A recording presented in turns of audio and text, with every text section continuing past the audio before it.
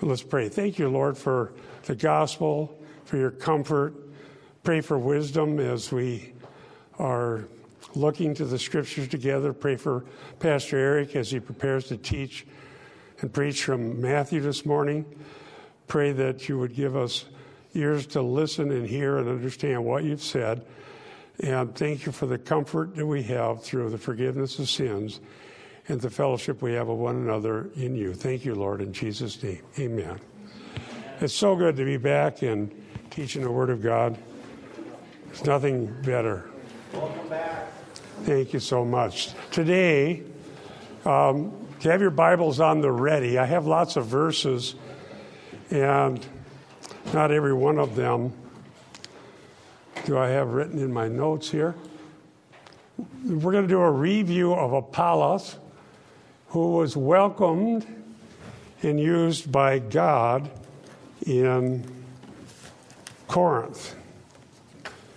Let's read the text. I'm reading from the Lexham English Bible, Acts 18, 27, 28. And when he wanted to cross over to Achaia, the brothers encouraged him and wrote to the disciples to welcome him.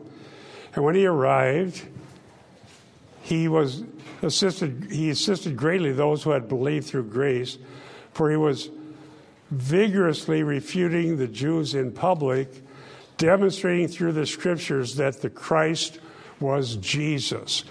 I don't remember, it was some time ago when we covered these two verses, or at least introduced them. So let's lay out some of the key issues here. So this is about Apollos. And one of the things that I've wondered about as long as I've been a Christian is, what's the difference between these disciples of John the Baptist that we'll run into in chapter 19 and Apollos? And I think that we'll see the answer. I didn't understand it. And frankly, just be aware of this. Whatever verses are sometimes hard to understand or difficult or not so sure, the cults and false teachers will lamb onto them and create a whole denomination, a whole movement. Whether if you're not baptized in the name of Jesus only, then you're damned. If you're the higher order Christians, I'll be dealing with that next week in 1 Corinthians 2, 13 and 14. Anything you can think of. Baptismal regeneration, second blessing, sacerdotal. There's just everything. So here's what we need to do. Study, understand the text, remind ourselves every time we read. The author, Luke, is inspired by the Holy Spirit. The only meaning we need to find is his. The Holy Spirit inspired the Scriptures.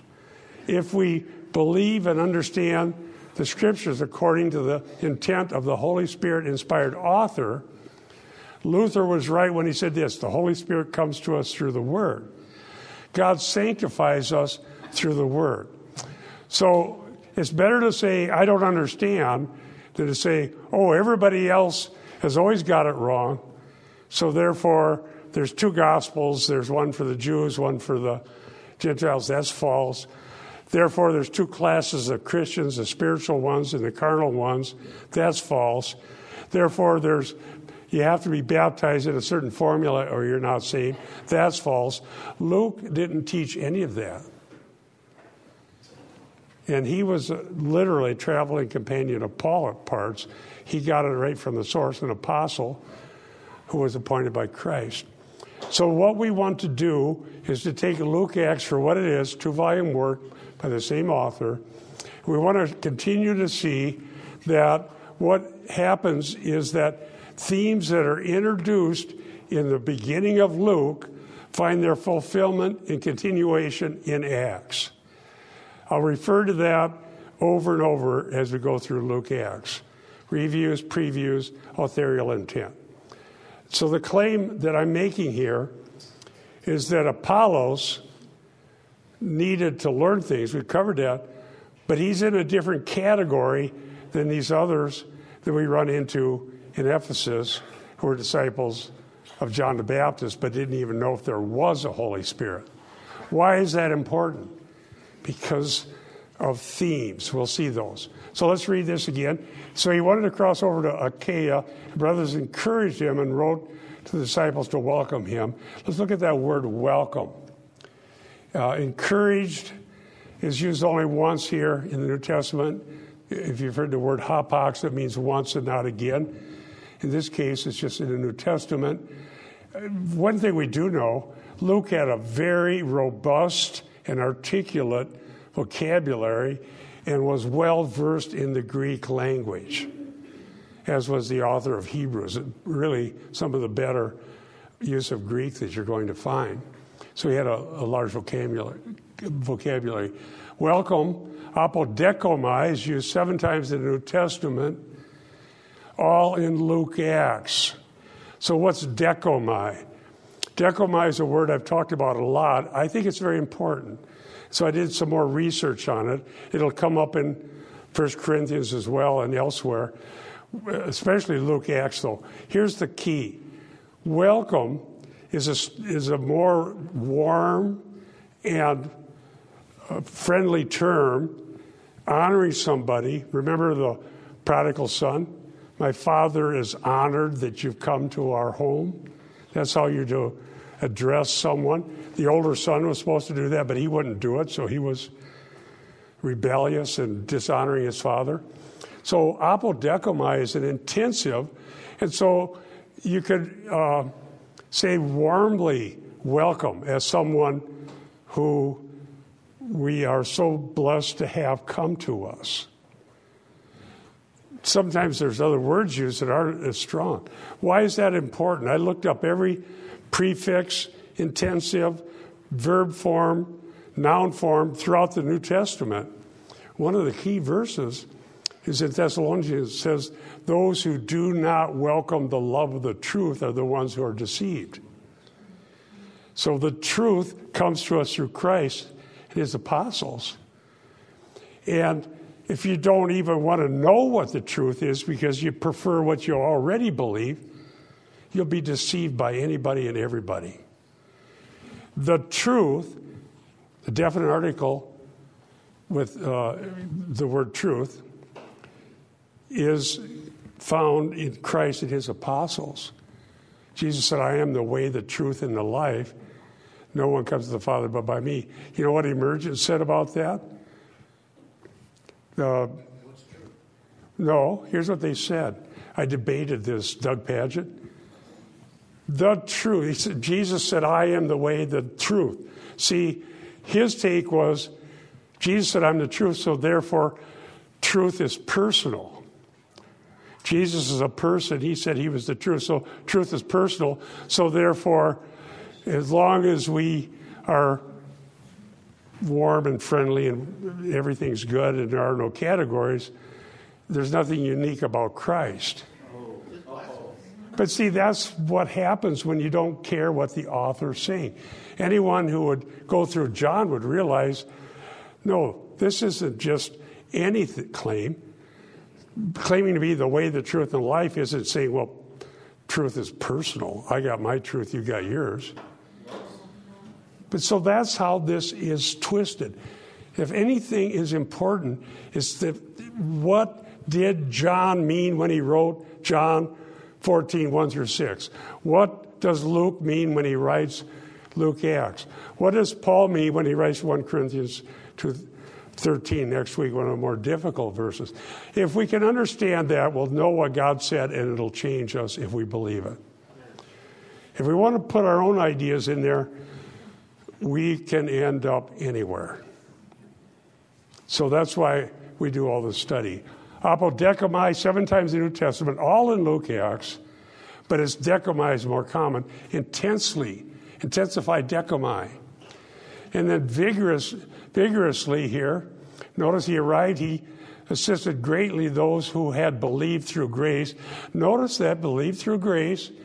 So here, again, Christians welcoming the truth, saved by grace, and so on, believe the gospel. Here is a solid person, Apollos, for he was vigorously refuting the Jews in public. Now here, that's not anti-Semitic.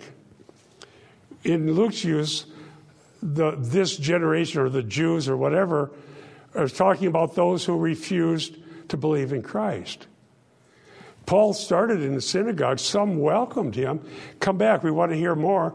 And so the church really is modeled more after the synagogue in the New Testament, gathering in small groups, even if you don't have a building.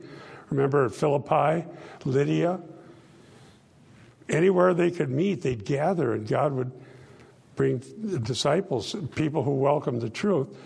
But he was refuting those who were contradicting the gospel, like Saul of Tarsus did himself. Refuting. Let me tell you about that word. That's pretty amazing. Refuting is a word which means, and I'm going to quote from one of my dictionaries here, it has several intensive dia, and then a word katalegko, to dispute against, to convict, to overcome thoroughly in disputation. To overcome thoroughly in disputation. If we know that something is true, it was taught by God clearly. Let's go back to the Garden of Eden and think about that. Did Adam and Eve understand what God said? Of all the trees you may freely eat, but of this one tree you may not eat. How did the serpent entice Eve to eat? You can be like God. You can be like God. And what did she see about it? It's good to eat, delight to the eyes, desirable to make one wise. God's holding out on you. You could know things, but you don't know them now. And it's very amazing that if you go through the Bible, those three things are the temptations that Israel faced in the wilderness and failed. Satan tried the same three with Jesus. He succeeded where Israel failed. So Adam and Eve fell, listening to the same thing. Israel failed. Jesus succeeded. He wouldn't go. The virgin-born Son of God wouldn't listen. But what did 1 John say? The lust of the eyes, the lust of the flesh, boastful pride of life. It's not complicated. Those are the things that always come our way from the tempter. Okay? You're going to gain something. The only thing you're going to lose is eternal life. And don't worry about that. In the meantime, you're going to really be happy. Do you get that? Okay, so why am I saying that? I believe in conversation, but I see the English language changing. For Christians, redemption and forgiveness of sins is taught. We can discuss or converse all we want, but it won't change. Okay? So if someone says, like the emergent, truth is personal because Jesus said, I am the truth. He's a person, therefore truth is personal. I don't converse about that. I refute it. And it's hard to refute Jell-O, or in the old days, they used to say it's like, remember, anybody old enough remember mercury thermometers? Bad idea because it's poisonous, but we didn't know that. Somebody said, it's like trying to grab Quicksilver. Quicksilver is mercury. So if one of those thermometers broke, it would roll around on the table. You couldn't get it. It would just turn into smaller little balls and run around. So that's how you debate emergent. They're just, And so here's what we need to know. The gospel is about Jesus Christ, his claims, his deity, his preexistence, his virgin birth, his sinless life, his promises, his substitutionary death, his prediction of his own resurrection, his ascent into heaven before witnesses, the pouring out of the Spirit. We can discuss in the sense of help each other understand better. But when Satan wants a conversation, it's not going somewhere well. It's not going well. You can't, well, let's have a conversation whether Jesus Christ really died for sins. No, we preach it. So these people were saying, we don't think that's the Messiah because he didn't defeat our enemies. Well, that's the second coming. So look at what Apollos was doing. Vigorously refuting those who rejected the claims of the Old Testament that Jesus would suffer and die and so on. Public is an adverb used 4 times in the New Testament, all in Acts. If someone could do this, I don't have all these verses in here. Acts 20:20 uses it again. And let me tell you about Acts 20. That is going to be a key place. In Acts 20, we have Paul in Ephesus. And from here on out, very, very important material because we need to define the church and her mission. Today, even the doctrine of the church is compromised by Christendom. Okay? So what is the church? What's our message? What makes us the church? What's the foundation of the church? And what does it mean to build upon it? How does someone enter the church? That all has to be determined. Paul's address to the Ephesian elders is important. Go ahead if you have it. Who has Acts 20:20? How I kept back nothing that was helpful, but proclaimed it to you, and taught you publicly and from house to house. Yeah, so Paul had demonstrated publicly, in public, the truth of the gospel. He went to Athens, did he not? He went into the most famous place of public debate in the ancient world, Mars Hill, and publicly debated the smartest people in their world. And some people say he changed his message. We've already covered that. He didn't. He preached Christ. And some people believed. The reason the arena of public debate is important is that when I have debated cultists or sectarian versions of Christianity, for example, some say if you're not baptized in our group by the name of Jesus only, you're damned. Some say they teach us modal monarchialism, which would be the Jesus-only Pentecostals. Sometimes God is the Father, and then in other mode he's the Son, and in other mode he's the Trinity. That's false. But they won't listen to anybody but their own teachers. And they never can be corrected because, well, are you one of us? No, okay, so I'll just listen to whoever is the high leader of modal monarchialism in our day, Apostolic Church down on here in St. Paul, Jesus only Pentecostals. But the true gospel will not wilt in the arena of public debate. Amen. And so if we're here for the forgiveness of sins, and that forgiveness is only through Jesus Christ and his shed blood, and it's thematic in Luke Acts, then there's no danger in going public with preaching Christ and the gospel. Yes. Thank you. I think it's important at this juncture to say we can't be embarrassed by knowing what we know. We got to know the truth. We got to know the essence of the gospel. We got to know doctrine. And to get into debate, I'm not saying you. I think it's good that you debated Pageant and all these guys. That's good for you.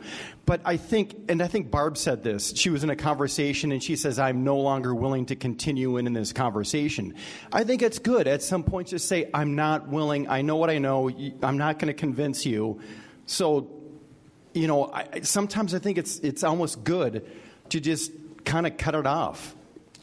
Okay, there's a difference between a conversation about whether or not God has spoken or a conversation that we'd have about whether we should keep blowing our own snow when you're just got out of the hospital. Somebody came out and said, you got to stop, get a snow plow.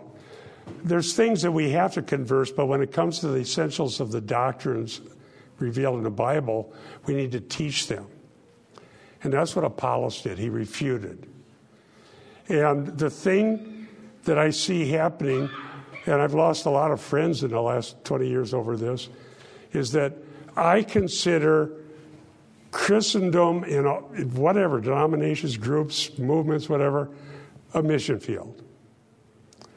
I went and preached the gospel to Rick Warren because that's a mission field. Preached the gospel to Baptists, that's a mission field. Preach the gospel to Methodists, that's a mission field. Preach the gospel to Catholics, not that I would ever want to be in that whole system, but explain the gospel like Mike Gendron. Catholicism is a mission field. Christendom's a mission field. There's no one group you can join and say, well, I agree with everything you say no matter what. No, the group is a mission field. Why? Because there are no grandchildren, great-grandchildren, and so on from God. Only those born of the Spirit. Are we agreed on that? I will take my stand on that. And there are whole groups that are supposedly going to save the whole world, but they won't preach Christ. They won't preach Christ. Preach Christ. Well, we do that. We tell people that they're going to have purpose. Well, you don't need Christ to have purpose, but what do you have on forgiveness of sins? Well, that offends people. We can't talk about that. Let me ask each of us a question. What's the greatest gift that we could ever receive? Forgiveness of sins, the hope of eternal life, and the resurrection from the dead.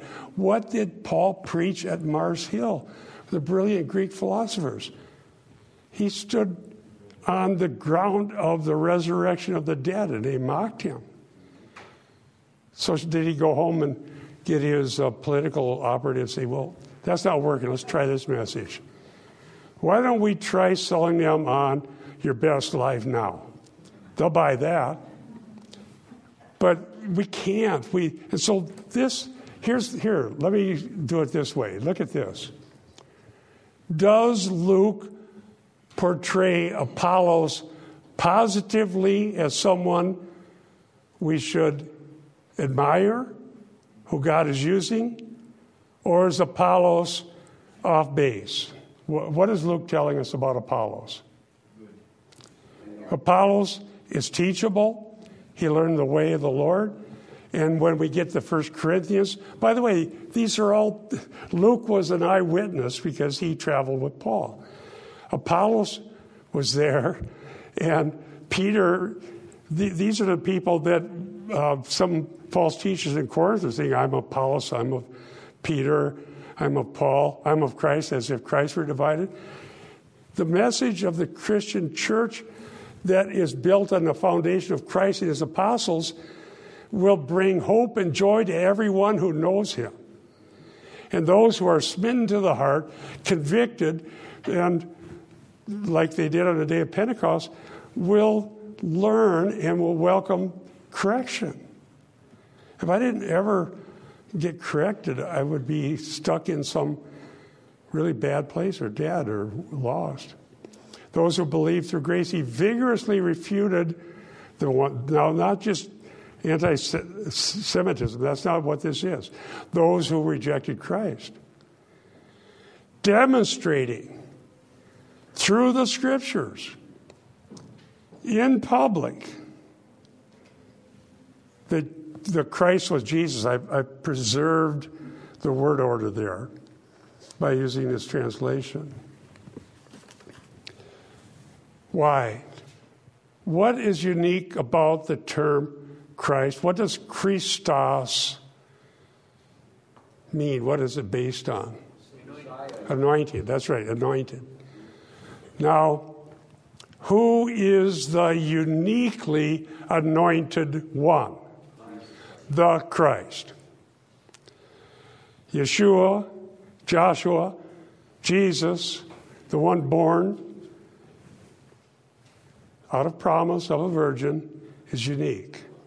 There's only one anointed one, that's Christ. Now, why would they not believe that? Because if you look at Luke Acts, look at Luke 4. He came, handed the roll of scriptures, and he cited that from Isaiah 61, 1 and 2. And he said, today this is fulfilled in your hearing. But he didn't say all of it. He just said the part of being rejected. The conquering comes later, the defeating all the enemies. The reason they wouldn't believe that the Christ was Jesus was that what sort of anointed one is cursed by hanging on a tree, rejected by his own people, mocked by the Romans and does nothing about it, hangs there with all the power to call the angels, call down fire, destroy the enemies. Why would he put up with that? And did anything in our Old Testament, they didn't call it that, Tanakh, tell us that that's what's going to happen? How could the anointed one be dishonored in this honor-shame society? Shame, shame, shame, shame. That's our Christ? And so Apollos, very Greek name, isn't it, says, and he's probably an Alexandrian, which was why he was so eloquent. That was the center of learning. He showed that the anointed one was this very one they were preaching. Now, here's something you have to remember. The anointed one, Ha Christos, is unique. But John said, you all have an anointing. If you know Christ, the Holy Spirit anoints you. You're not the Christ. No one's the Christ but Jesus himself. But we all have an anointing. That's what's important. Now, I got to pick on Brian a little bit because I gave him an assignment. Remember the passage in Joel 3:28? And if you could look that up. Yeah. I have an idea that I haven't seen developed by too many expounders of Luke Acts, although I think it's seen. I believe that the entire layout of Luke Acts is leading to the fulfillment of the passage cited in Acts. The old men, the young men, the women, the men, all of these people will be prophesying, and God will pour out his Spirit. I sprung that on 2:28. Excuse me. That's why I need help. I looked at some of my old sermon things from when I was in my 20s. They were on recipe cards. Go ahead and read it. Okay. It will come about after this that I will pour out my Spirit on all mankind, and your sons and daughters will prophesy, your old men will dream dreams, your young men will see visions. Yes. Now, all through... Keep it. Numerous times since we've been in Acts, and we've gone back to this, you have, on numerous occasions, is that we see this. We see Joel 2:28 actually happening throughout even in Luke. writings. Okay, that's the thesis. I think we can make that stand just for authorial intent. It's leading to Acts, but it starts with who speaks for God early in Luke. Mary, Zacchaeus, was it? Simeon. And a lot of times there's duplets. There's a man and a woman. There's a parable about a man and a woman. Yeah, Anna. And it goes like that. And then I'm hot here all of a sudden. It's not from being in Florida. It was 80 when we got there. I would never rub it in, but I happened to notice that when it was 80 there, it was 20 below here. And I remembered that I hadn't done anything about if the furnace started not running. So Brian drove by to make sure there was exhaust coming out of the smokestack. I called Bob. I told him there's smoke coming out of your house. But it's not on fire. So, and by the way, the Ring doorbells all go dead when it's below zero. They just don't work. When it gets up above zero, they work again. And by the way, Teslas, well, never mind. They lose 60% of their range or whatever it is. Tesla? Well, I can't afford one anyhow, but anyhow, it was 80 there, 20 below here, but now it's flip-flop. Here's the deal. All through Luke, there is a preview of the fulfillment of Joel, and the climax is on the day of Pentecost, but then there's a review as we go forward. Because this would be hard to believe. How could the Christ was Jesus, the anointed one? How could this be? How could people that we wouldn't expect, Zacharias, the Simeon, Anna, Mary? By the way, God is using all people now. Here's the thing. Gentiles, unexpected people, enemies of Christ like Saul of Tarsus. And this is what's going on. When the Holy Spirit comes upon someone, they speak the truth of God. And when it says the Holy Spirit came upon, and then whoever it was that they speak, it's about messianic salvation. That's how you know. So Apollos understood and had the Spirit. He needed to learn some. What we're going to see in Acts 19, they didn't even know there was a Holy Spirit. So in Luke Acts, not even knowing there's a Holy Spirit, you're a totally outsider, even though you've been baptized by John the Baptist. You don't have what you need. And if the Holy Spirit comes upon the disciples there, then they're in the same status as Apollos. But Apollos taught accurately about the person of Christ. So that's how we know, that's how we discern spirits. If they don't want to preach Christ, they don't want to talk about the uniqueness of Christ, they don't want to talk about the doctrine of Christ, the forgiveness of sins, the hope of eternal life, the resurrection from the dead. If all of that is ho, ho, hum, it's in the back of our hymnal, then that would give us evidence that they don't know Christ and are not born of the Spirit. Amen. Is that right? Yep. And if we give people a question, what is the hope? Be ready to give an answer for the hope that's within you. What answer do we give? Well, my IRA is up 150% or whatever. That's not the hope that we have. So, Brian, could you bring me that thing I gave you? I'm going to take it back at the moment.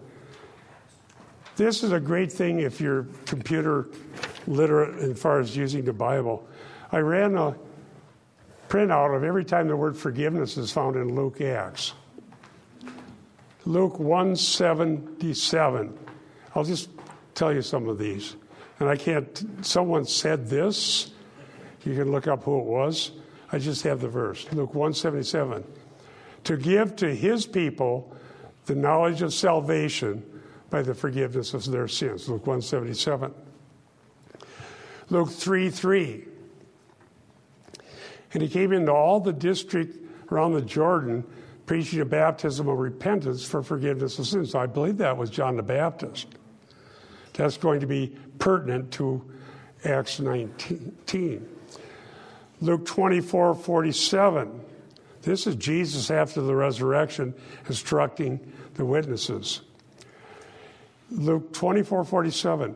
That repentance for forgiveness of sins would be proclaimed in his name to all the nations beginning from Jerusalem. That's the key to interpreting Luke Acts. Repentance for forgiveness of sins should be preached beginning in Jerusalem, Judea, Samaria, to the uttermost parts of the world. Acts 2:38. Acts 2:38. And Peter said to them, this is the first sermon in the book of Acts, repent, each of you be baptized in the name of Jesus Christ for the forgiveness of your sins, and you will receive the gift of the Holy Spirit. That's the sine qua non, the without which not, that's Latin. But if you don't have the Holy Spirit, your sins aren't forgiven, and you haven't trusted Christ, you're not a Christian. How many people, I saw something in the world news, how many people in the whole world are considered Christian? Does anybody have that data? According to who? Well, according to Christendom membership, I don't know, but there's billions, right? I keep getting it wrong. Somebody can look that up on Google. But the fact is, how many actual Christians? We don't know.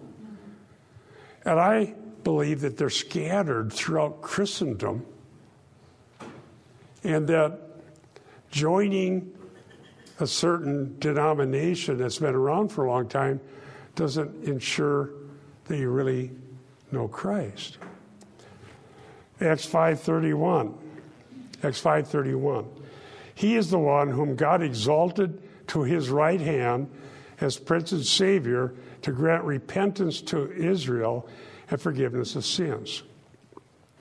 I just printed this and brought it here at the site. I didn't look at the context. Who preached in Acts? Was it still Peter, I think? You can look it up. Acts 10:43, I believe this was the God-fearers. So first the Jews, Jerusalem, and so on. Now we're going to God-fearers. Of him all the prophets bear witness through his name. Everyone who believes in him receives forgiveness of sins. You know what the word forgiveness is? Aphesis, release. Release. Think about John chapter 8. There were believers that Jesus said, if you continue my word, you'll be my disciples indeed. And then he talked about freedom, release. And the people who believe said, well, we've never been in bondage. We have Abraham. Go ahead. In Hebrews, it talks a lot about being released, and then you enter into the rest. Yeah. There's no rest in works. There's only rest in Christ. There's also, so the dispute is, are you in bondage and do you need forgiveness? And if you don't receive Christ by faith, turning to him alone, is that all you need? We're Abraham's children. They said, we don't need you. And just read John 8 and see where that all goes. He finally said, you're of the devil. You're of your father, the devil. That won a lot of followers. Acts 13:38. Therefore, let it be known to you, this is Paul, brethren, that through him forgiveness of sins is proclaimed to you. If your message doesn't include forgiveness of sins, you're offering nothing of eternal value. I say that with the authority of Scripture. I'm not conversing. I'm explaining and preaching and announcing. There's no conversation about whether we need forgiveness of sins. We have it or we don't. Acts 26:18. Paul before, I think Agrippa II. Here's what Jesus told Paul he was going to do through Paul when he appeared to him.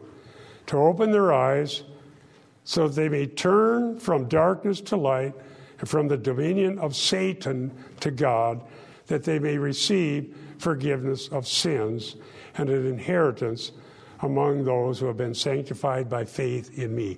That's what Jesus told Paul to preach. Apollos is considered someone in that camp. All right? So remember all these I have to believe in the inspiration of Scripture. There's no way over all the thousands of years that the Bible came to be what it is that somebody could have made this up. Genesis, Exodus, just go on through the Scripture, Jeremiah, Joel. And how did Luke get all this together so brilliantly and describe it like this? The inspiration of the Holy Spirit real facts. I couldn't sell something I didn't believe in. Some people just could sell anything because they're good at selling. But I couldn't be on a debate team if somebody chooses which side I have to debate for. I would just say, nope, I'm out of here. I have to debate what I believe, not just win and be wrong. So that's what Apollos' gift was, to publicly refute. Now, here is some geography. It's sad that people believe in religion that has no evidence of validity. So we have Antioch, Galatia, Phrygia, I think, ultimately to Ephesus. Ephesus is a key place throughout the Bible. So that's what happens. Acts 19:1. And it happened that while Apollos was in Corinth, Paul traveled through the inland regions and came to Ephesus and found some disciples. Now, it doesn't say much more about them. He finds disciples. Corinth, I showed you maps of that. It's in the area west of Ephesus. They're key places. We're teaching through Corinthians right now. Ephesus is where we get a lot of the teachings, the book of Ephesians, but then you have Paul's address to the Ephesian elders that'll be coming up. That's where we understand what the church is about. Revelation 2:1-7, we won't go there, but that concerns the church in Ephesus. So John addressed Ephesus, Paul, there's the disciples. It's a very key place. In Acts 20:17-36, Paul's message to the elders of the church of Ephesus, we'll get to that, should the Lord tarry, for many years at this rate. But if the Lord comes, we won't need to learn anymore. He can teach us himself. Yes? Didn't Timothy, Yeah, Timothy, yeah, absolutely. Timothy was at Ephesus when Paul wrote there. So it's just a key place, and it helps us define the church. Absolutely right. Good reading. Timothy was there. We have some of the best focused teaching about the nature and definition of the church in the book of Ephesians. And now at Corinth, as I'm teaching through Corinthians or preaching sometimes when it's my turn to preach, we'll see some of the errors that arise have to do with who's the good Christian and who's the bad Christian, who's spiritual and who's carnal. No, if you are carnal in the sense that Paul's talking about it, you're not a Christian at all. Whoops. Some people believe that there's various groups of Christians, the carnal ones and the anointed ones. Let's go to 2 and 3. We made progress. Disciples of John the Baptist, and I made this title, who had not heeded him. Why would they be disciples of John the Baptist, but they hadn't really listened to John the Baptist? Let me read this verse. Back to the first one. It happened that while Apollos was in Corinth, Paul traveled through the inland regions, came to Ephesus, found some disciples. No, we're thinking, well, it must be Christians.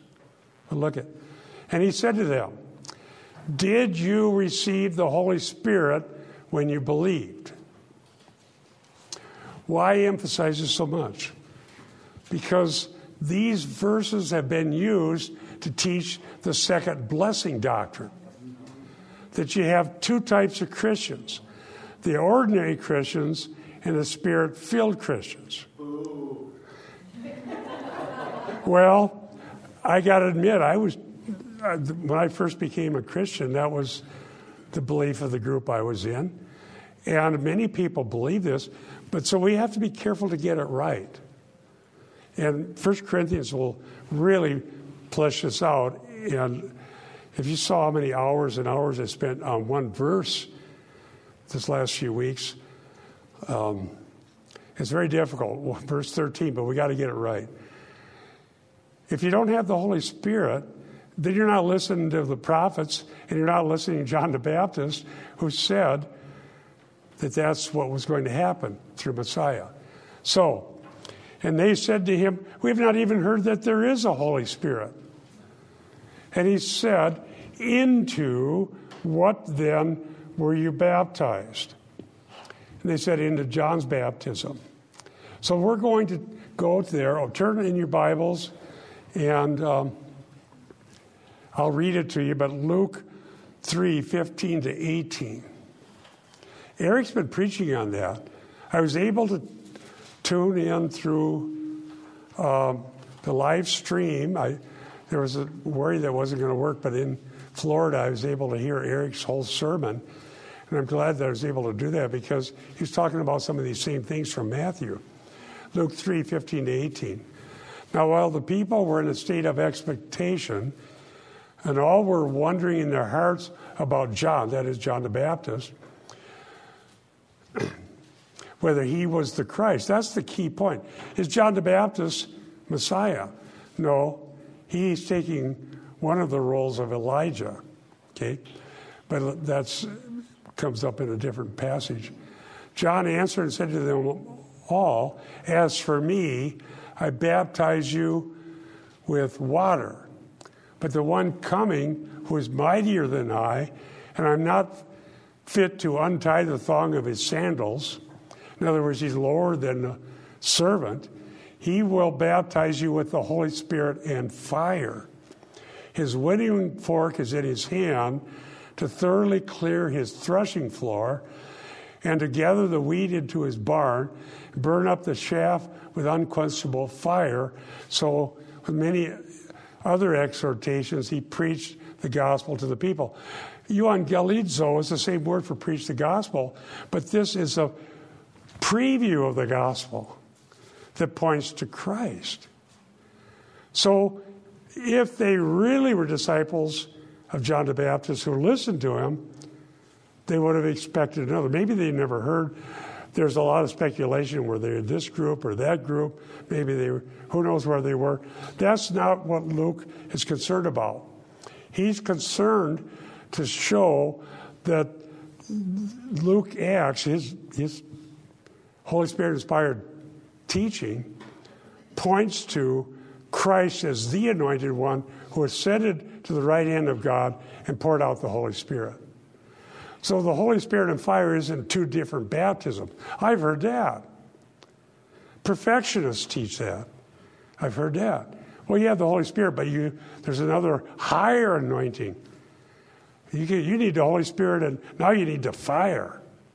How do you get the fire? Well, you get a big group, and you shout, and you make claims that don't actually happen. I've cited some of that. No, the point is that this is I got to use that Latin phrase, sine qua non, without which not. If you don't have the Holy Spirit, you don't know Christ.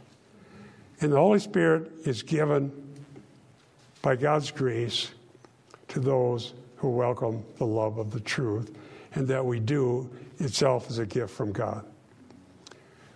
Welcome the preachers of the gospel and believe. John the Baptist spoke of the Holy Spirit and the coming one. He will baptize you with the Holy Spirit. It doesn't matter how much water or where it was. I believe immersion, by the way, baptizo means to immerse. He will immerse you. So this is not an ordo salutis. Have you heard that phrase before? Norma talked. R.C. Sproul has taught about that. Ordo salutis means order of salvation. It's not a chronological order. It's a logical. The fact is all these things, in what order they happen, isn't the key. It happens, and those who are believers, who do repent, who have turned to Christ, who are born of the Spirit, and are baptized according to the instructions of Christ to his apostles, that's what Christians look like. Yes, please. All All right, I'm a little confused. Okay?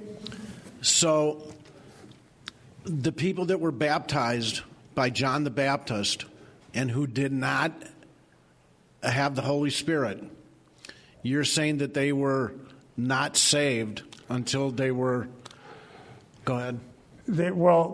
If these disciples, they're in a different category than Apollos. Yeah. Because Apollos was preaching accurately about the things concerning Christ. They didn't even know if there was such a thing. Right, except for, because John the Baptist, they said that they didn't hear of the Holy Spirit, yet we just heard you read from Luke 3. They hadn't heeded him. That John said there will be one coming who will give you the Holy Spirit. So either they didn't hear that, missed it, or they weren't paying attention, or they were somewhere else. Right, so when I did a lot of work reading technical commentaries, I came to the conclusion it's not worth trying to figure out where they got whatever belief they had, why they were in Ephesus, and how they'd heard about John the Baptist, whether they were previously in Judea or the area wherever John the Baptist was, the area of the Jordan. We don't know. But what we do know is that this shows the need to believe accurately about the person and work of Christ and be born of God and so on. That's the point of Luke. Does that make sense? Yeah, it does. Setting that aside for a minute, in the Old Testament, we know that people were saved by faith, looking forward to Christ. So could that not maybe be the same thing in this instance? I think Luke's point is just consistently pointing to the pouring out of the Holy Spirit and the work of God that brings people to Christ. Let me make an analogy, and I don't claim that this is for sure. But when I first came to the Lord and I moved up here, some of the people that I've been friends with over decades were part of the charismatic renewal. Some have gone to be with the Lord. And there's an analogy. Whether it's correct, somebody can, maybe nobody will know. But people whose funerals we've done, I'm thinking, you mentioned Lois Shirky, I knew her. She's one of the first ones that we knew that just loved to hear the Word of God. And the Lutheran Church that many were part of at the time emphasized that you were saved at baptism, infant baptism. I'm not claiming every Lutheran believes that, but many did. And there wasn't a very robust doctrine of the Holy Spirit or even eschatology that was taught. And so what happened was some people received the Holy Spirit. There's this charismatic renewal, and said, well, there. And so it seemed like a second blessing. If you spend your life, I probably get, if people hear this, I may get some emails. I don't know the heart. But if you had never heard there was the Holy Spirit, and people say, well, you need the Holy Spirit, and you believed you were saved through infant baptism, and you received the Spirit, then whatever the Pentecostals said you have to speak in tongues, or you haven't received the fullness. In that movement, that meant now I got power and so on. But the desire to preach Christ and the gospel came alive to people that before just showed up at church. That may be an analogy. I'm not speaking for God, but these people found the Spirit, and those who loved the truth eventually just wanted to search the Scriptures. Yes, what does this say? What does this say? That's what we need to do. And I've been honored to know many charismatics through the decades whose one hunger was to learn the truth. I can't say that they were already Christian when they were, or not when they were in the big Lutheran denomination. So let me read one thing here, and then we'll pick this up. Peterson's commentary says something I thought was very good. However, he says, before that, the ministry of Priscilla and Aquila to Apollos, Acts 18:24-28, is recalled by the account of Paul's ministry to the 12 disciples in 19:1-7. Apollos had received the baptism of John and had come to recognize Jesus as the one to whom John's testimony pointed. He needed only some further instruction to become truly effective witness to Jesus himself. However, the disciples whom Paul met in Ephesus, says Peterson, received John's baptism, but did not understand the purpose of John's mission. So they're in a different category than Apollos. They needed to grasp where Jesus fitted into the picture, to be baptized in his name and to receive the promised Holy Spirit. So this isn't a second blessing, it's a conversion. Does that make sense? I don't know the heart. So there could be that many people were in various denominations and already knew the Lord but hadn't been fed, and the charismatic movement filled in something like Apollos. Others, perhaps that was their conversion. But here's what, I'll warn you ahead of time where we're going as we study together in 1 Corinthians. There's no two-tiered Christianity. Amen. You are a saint or you ain't. And those who know Christ are born of the Spirit and have various gifts. You can't prove to me that you're a better Christian than some other one because you have better gifts. That's the error that Corinth had. So neither do I believe that if you're in a denomination and the creed is in the back of your Bible and you're baptized as an infant, therefore you're a Christian. And after that, anything that happens is a second blessing. I don't believe that either. I'm not the one that can say that was a conversion, but it could very well be like this one here. Because Luke is telling us, if you don't know Christ, you're not saved. They didn't understand it. Maybe they heard it second or third hand. I don't know. We don't need to speculate. Keep your finger in this. I believe next week I'm preaching on 1 Corinthians 2:13, which is very, very difficult. I've spent so many hours on it, but I believe I can help. I believe I can help us understand it.